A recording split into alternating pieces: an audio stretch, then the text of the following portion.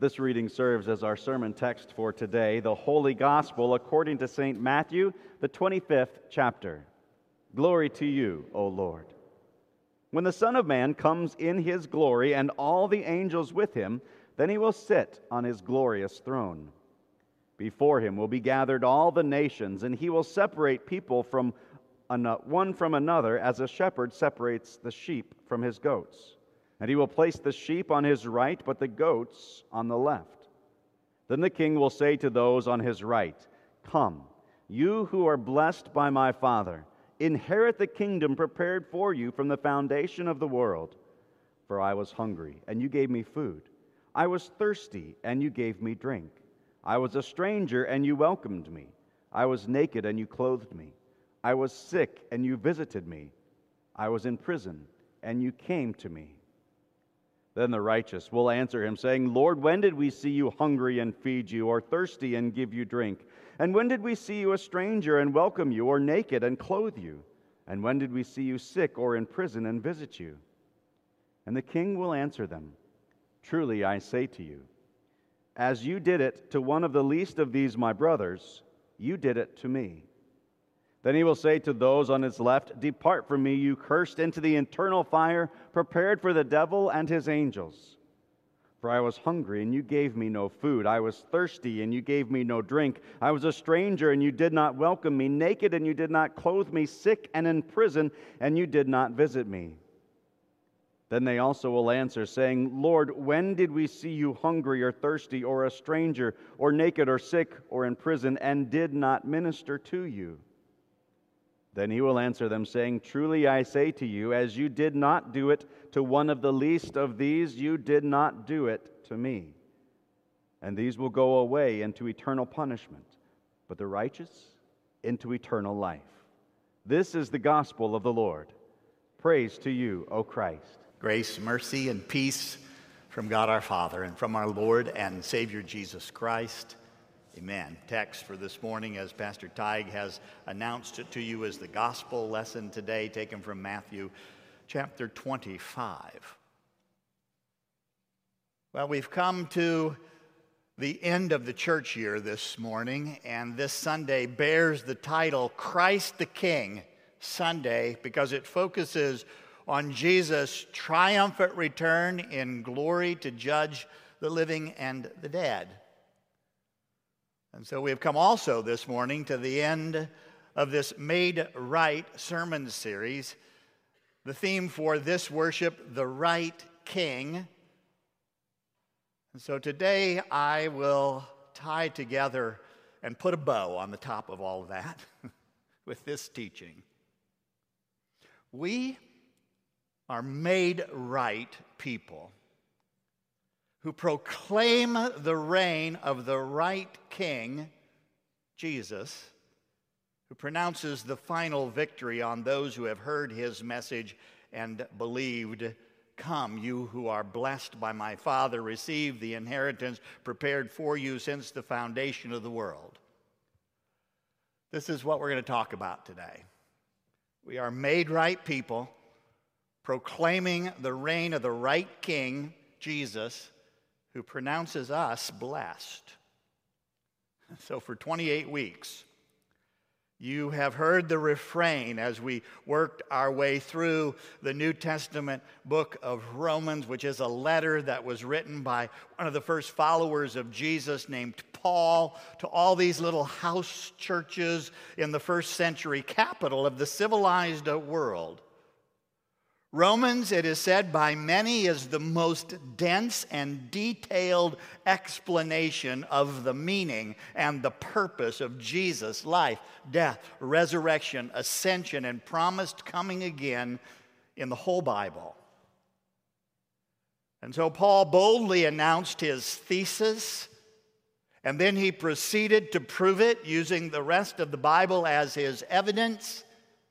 "For I am not ashamed of the gospel, for it is the power of God for salvation to everyone who believes, to the Jew first, also to the Greek. For in it, the gospel, the righteousness of God is revealed from faith for faith, as it is written, the righteous will live by faith." Romans chapter 1. He goes on then and he states the human problem and the only solution to it in chapter 3. For all have sinned and fall short of the glory of God and are justified by his grace as a gift through the redemption that is in Christ Jesus. We are made right people. By God's grace, that's his undeserved, unlimited love for us and for his whole creation, through faith alone, in Jesus alone, so that we can now say with Paul, we are more than conquerors through him who loved us. For I am sure that neither life, nor death, nor angels, nor rulers, nor things present, nor things to come, nor powers, nor height, nor depths, nor anything else in all creation will be able to separate us from the love of God that's in Christ Jesus our Lord.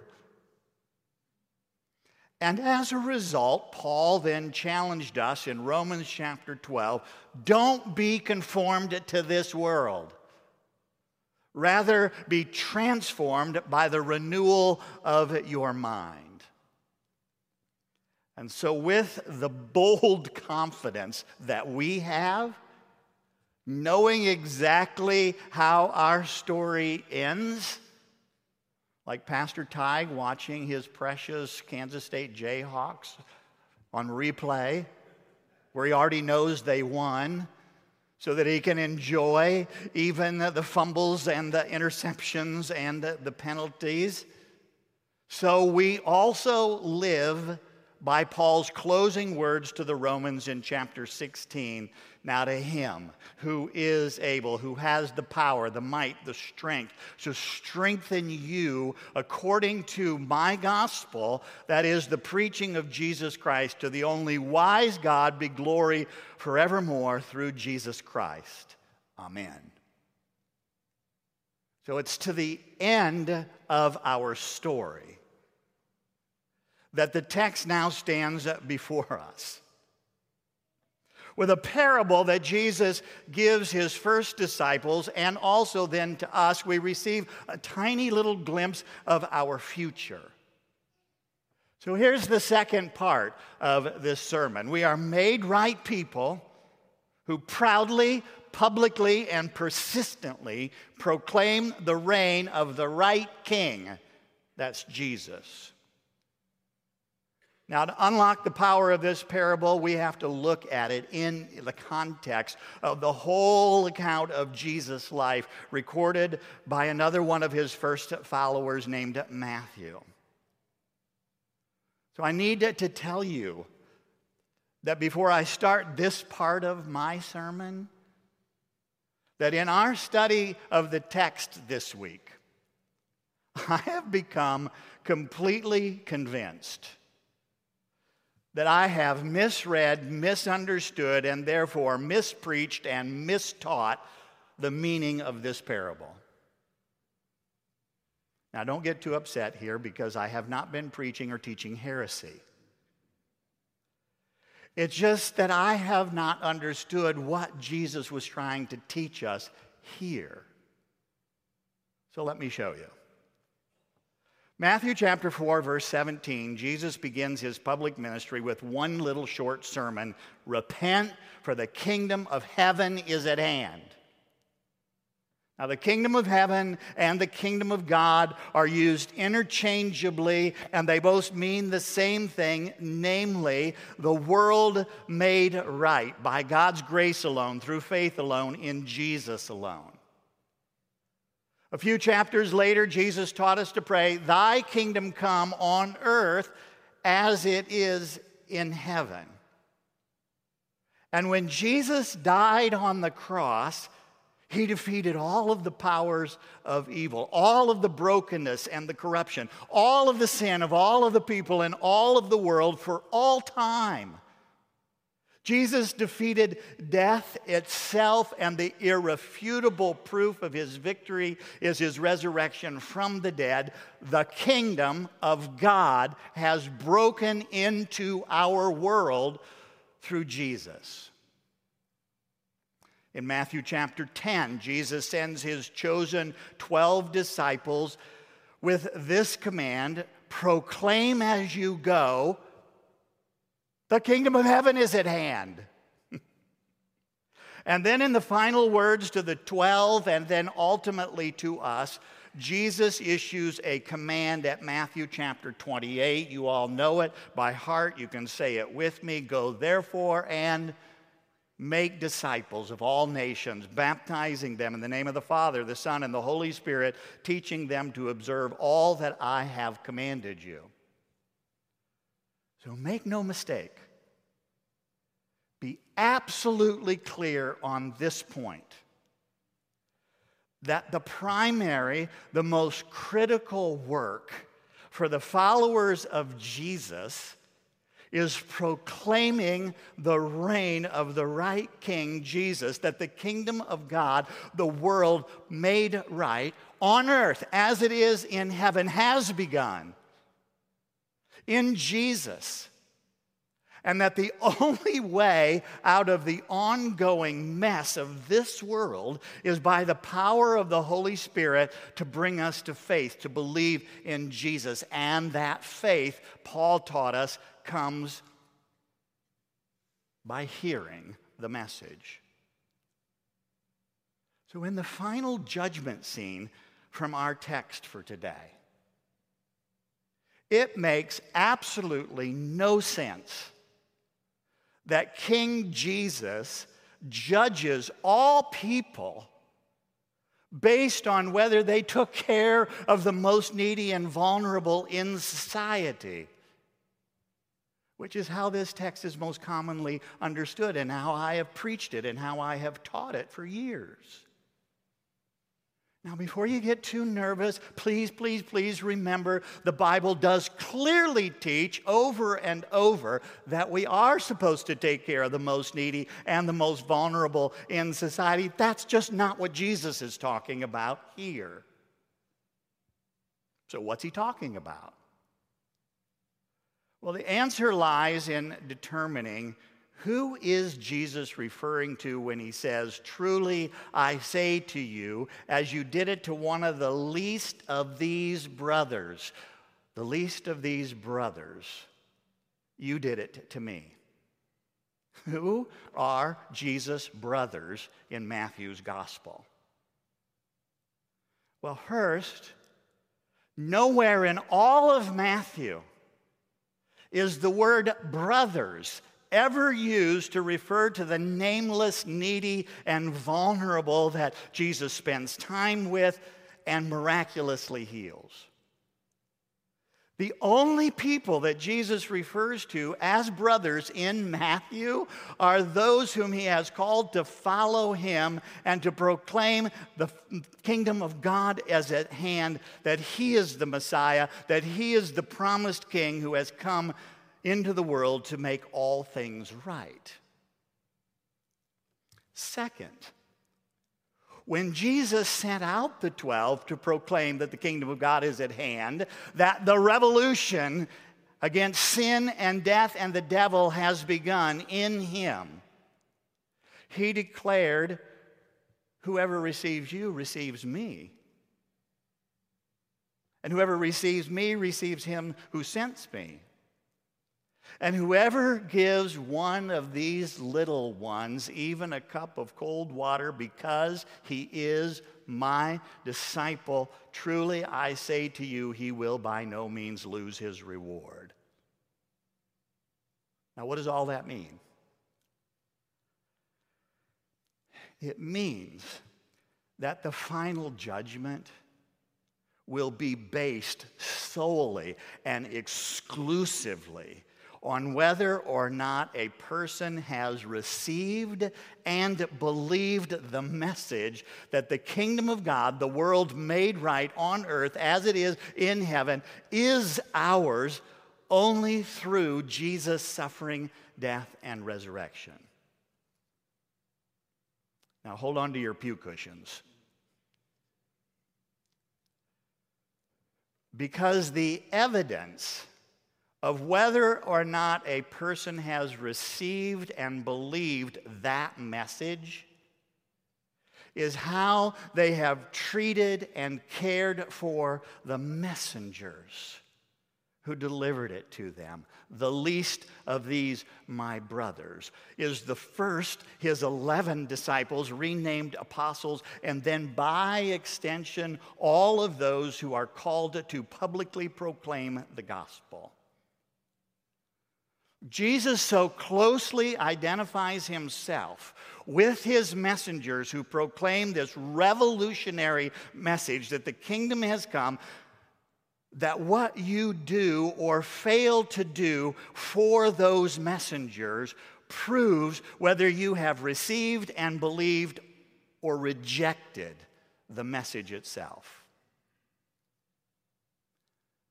So I have really good news for you this morning. This congregation of Jesus followers is a shining example of taking care of its messengers. Early on in its history, so profoundly concerned with taking care of those who proclaim the reign of King Jesus, back in a day when those messengers were often paid very little cash salaries and sometimes only with poultry and produce, who lived in a house that was provided by the church before there were pensions and Social Security, who, when they could no longer preach or teach, were penniless and homeless. Lutheran Haven was established as a place where they could go and live out the rest of their days. People, take comfort this morning. Take godly pride in the fact that to this day, you are part of a fellowship that takes good care of your messengers, your pastors, your teachers, your DCEs, your deaconesses, and for the past 30 plus years, received and cared for vicars, student pastors training to go and proclaim the reign of King Jesus wherever they are called. And then beyond this community, I wish that somehow I could sign every one of you up and take you to Latvia this summer to see the incredible work that you are doing to support Pastor Gusev's and the proclamation of the reign of the right king at Sloka Lutheran Church. Or hopefully, very soon, be able to take you all back to Honduras, where we have been working for nearly 20 years and are this close to establishing the legal entity of the Evangelical Lutheran Church of Honduras with 3 mission sites and Pastor Junior Martinez as our missionary. Or Pastor Shusky, who you all helped to send as a missionary to Trinity Lutheran Church in Frankfurt, Germany, or to Westfield House Seminary in Cambridge, England, that trains messengers from all parts of the world to go and proclaim the reign of King Jesus. And that on top of what I know many of you do privately and personally to support the work of ministry around the world. Finally, in a broad sense, then every one of you becomes a proclaimer that the kingdom of God, that the world made right, has begun through faith in Jesus. When your heart has been awakened to the power of life in Christ, and you go and you live out your faith humbly and boldly in your home, your workplace, your neighborhood, you are making it possible for your family, for your coworkers, for your neighbors to receive the message, to hear that ultimate blessing pronounced by King Jesus. Come, you who are blessed by my Father, and receive the inheritance prepared for you since the foundation of the world. And my dear, dear people, that inheritance is beyond your wildest imagination. In another one of his letters that Paul wrote, he said, "No eye has seen, no ear has heard, no mind has conceived what God has prepared for those who love him." We're not going off to exist in some disembodied state, disembodied spirits floating around on the clouds. We're not simply waiting to become a drop of water falling back into the ocean. We're not trapped in an endless cycle that goes round and round with the same things happening again and again, hoping that someday we'll get it right and escape. Look, our story, the Christian story, has a beginning, a middle, and an end. And in the end, there will be a new heaven and a new earth where everything will be made right permanently, and death will be no more, and we will live body and soul forever in the face-to-face presence of God for which humanity was created. And because we are so blessed, we now live with one eye on the horizon, awaiting and expecting Jesus' return in glory to judge the living and the dead. And that, my friends, accomplishes at least 5 things in your everyday life that I will leave you with. Number 1, it keeps you from being too distracted by the news and the noise of this world, which is always threatening to trample your faith in Jesus to oblivion. 2, it will keep you vigilant in our purpose, that we proclaim the kingdom of God, the world made right, and that it has begun even now through faith in Jesus. Number 3, it opens our eyes to the eternal value of the whole creation. Because Jesus is not coming just to save people, but to rescue and to restore his whole creation. Number 4, because of what Paul has written and what we read in this account, in one of his other letters, he said, "Therefore, our labor in the Lord is not in vain." In other words, people, everything that you do by faith in Jesus matters for eternity. And finally, the promise that Jesus is coming again to judge the living and the dead will fan into flame your longing to be fully face-to-face present with Jesus in the new heaven and the new earth. Look, we are made right people, proclaiming the reign of King Jesus, who pronounces us blessed. Amen. Now the peace that passes all understanding, keep your hearts and minds in this true faith to life everlasting. So our weekly awakening question, try this. How will you celebrate this week? How will you celebrate this week that King Jesus has declared you blessed?